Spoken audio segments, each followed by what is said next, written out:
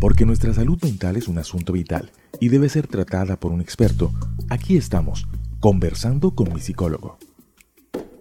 Un podcast para aprender a que sí es posible vivir feliz. Conversando con mi psicólogo, producido por el psicólogo clínico colombiano Luis Eduardo Peña, especialista en ansiedad, depresión y problemas de pareja. Bienvenidos. Hola, bienvenidos. Estamos una vez más al aire con un nuevo episodio de la serie de podcast Conversando con mi psicólogo. Soy Jenny Vélez, comunicadora social y saludista, y con el doctor Luis Eduardo Peña, hoy queremos invitarlos a conversar sobre una de las más importantes ventajas que nos brinda la tecnología en el campo de la salud, y es la atención en línea o por internet o psicoterapia virtual. Las distancias o las dificultades de desplazamiento ya no son limitaciones para acceder al recurso de la psicoterapia cuando requerimos la ayuda de un especialista en salud mental. Internet nos ha cambiado nuestra manera de vivir y hoy estamos en un mundo hiperconectado. ¿Cómo podemos aprovechar las tecnologías de comunicación para acceder a tratamientos apropiados con un especialista en salud mental? ¿Y qué beneficios tienen estas intervenciones psicoterapéuticas mediante el uso de herramientas informáticas? Este es el tema que queremos conversar hoy con el psicólogo clínico Luis Eduardo Peña. Doctor, un saludo muy especial y gracias por estar nuevamente con nosotros. Hola Jenny, muchas gracias. Es para mí muy placentero volver a estar contigo para hacer este nuevo episodio de nuestro podcast Conversando con mi psicólogo para hablar en el día de hoy sobre un tema de palpitante actualidad como es la psicoterapia por internet o la psicoterapia virtual. Bueno, doctor Peña, empecemos y entremos en materia. ¿Qué es esto de la psicoterapia por internet? Como tú decías en la introducción a este podcast, Jenny, definitivamente el internet nos ha cambiado la vida. La psicoterapia por internet es una nueva manera que tenemos ahora los psicólogos de poder ayudar a gente que no tiene la posibilidad de desplazarse personalmente a nuestros consultorios, ya sea porque no se encuentra en nuestra misma región geográfica o por dificultades de desplazamiento incluso en su misma ciudad. Básicamente consiste en hacer la terapia a través de los medios que nos proporciona el internet, como son las videollamadas.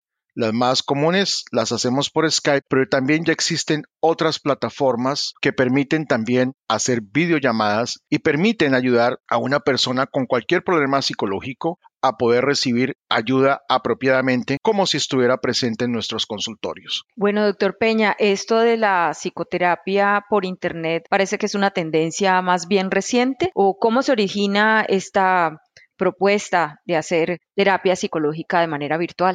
Yo llevo haciendo psicoterapia por internet hace 10 años, con el advenimiento de Skype. Cuando ya se introdujo la plataforma de Skype y fue posible hacer videollamadas, yo comencé a experimentar estas nuevas herramientas con mis pacientes que vivían fuera del país. Recuerdo que comencé con un paciente que vivía en Toronto en ese momento y ese fue mi primer caso que yo atendí por internet. Desde entonces he atendido muchos casos de personas que viven fuera de Colombia, Alemania, Estados Unidos, Canadá, España, entre otros. Doctor Peña, ¿cómo es una consulta típica de psicoterapia por internet? Cuéntenos. Es igual que una consulta presencial, simplemente en lo que cambia es que la persona y yo no estamos enfrente el uno del otro, sino que cada uno está enfrente de la pantalla de su respectivo computador con una cámara de video, pero en esencia es igual, o sea, en esencia no varía sustancialmente. Inicialmente uno se puede sentir un poco raro, tanto yo en mi rol como terapeuta como el paciente, pero pocos minutos después la persona ya se va acostumbrando y uno también, y es como si la persona esté enfrente, porque lo que entra a primar fundamentalmente es el contenido de la conversación y no el medio que se está utilizando para tal efecto. ¿Y utiliza usted alguna estrategia o metodología para hacer que el paciente se sienta más en confianza a pesar de la tecnología? Es decir, pese a que estamos siempre muy inmersos en el uso de la tecnología, ¿de alguna manera puede terminar siendo intimidante? Venir al psicólogo de por sí ya es intimidante para muchas personas. Entonces yo utilizo las mismas estrategias que empleo cuando una persona viene de manera presencial a buscar ayuda mía. Es decir, yo primero hablo un poquito con la persona, conozco un poco más de ella, tal vez hablamos de algunas cosas un poquito triviales, pero todo eso con el propósito de que la persona entre en confianza y pueda sentirse relajada y asimismo que ella pueda contarme los problemas que la afligen y yo poderla ayudar. Bueno, ¿y cambian algo los resultados del tratamiento psicoterapéutico si se hace en línea o si se hace de manera no presencial? En mi experiencia, no. Yo creo que lo más importante es el compromiso que el paciente tenga para realizar la terapia, compromiso que se traduce en asistir con regularidad a las sesiones de psicoterapia, igualmente que el paciente pueda realizar las tareas que se le asignan y adicionalmente que haya un buen terapeuta que lo pueda ayudar. Si esas condiciones se dan, yo diría que no hay ninguna diferencia entre la terapia por internet y la terapia presencial. Doctor Peña, ¿y puede decirse que hayan algunos trastornos que más fácilmente puedan ser abordados desde la psicoterapia por Internet? Hay algunos estudios que ya afirman la eficacia de esta forma de terapia para depresión o para trastornos de ansiedad, que son además temas en los que usted es especialista. Yo creo que es importante hacer una distinción entre las diferentes modalidades de terapia por Internet. Hay una serie de estudios que se han publicado en los cuales los programas para tratar la ansiedad o la depresión se administran de una manera computarizada, pero en ese caso la persona no interactúa con otro psicólogo directamente, sino con un programa en línea que se va desarrollando de acuerdo con el progreso que el paciente vaya obteniendo. Los estudios que se han realizado con estos programas han probado que son eficaces y son eficaces cuando se administra terapia cognitivo-conductual, a la cual nos hemos referido en otros episodios de este podcast. No conozco yo de estudios que se hayan hecho en donde se compare la psicoterapia administrada por un psicólogo vía internet versus la psicoterapia administrada por un psicólogo presencialmente.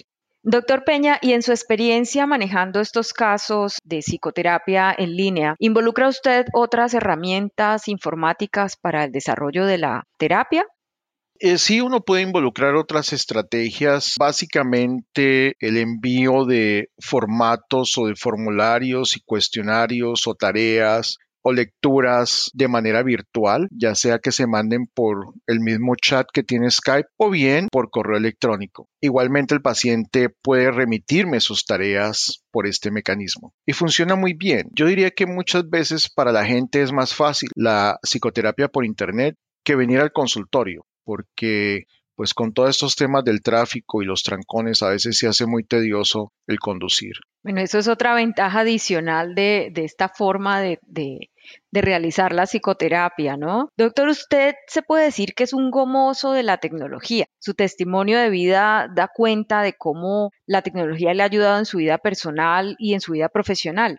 ¿Por qué no nos cuenta un poco cómo llega este tema a su vida? ¿Cómo llegan las tecnologías a ser también parte de su método terapéutico? Mi interés por la tecnología tiene mucho que ver con una premisa que yo he mantenido a lo largo de mi vida. Y es que yo tengo que hacer lo que yo hago mejor o igual a lo que lo hace la gente que puede ver.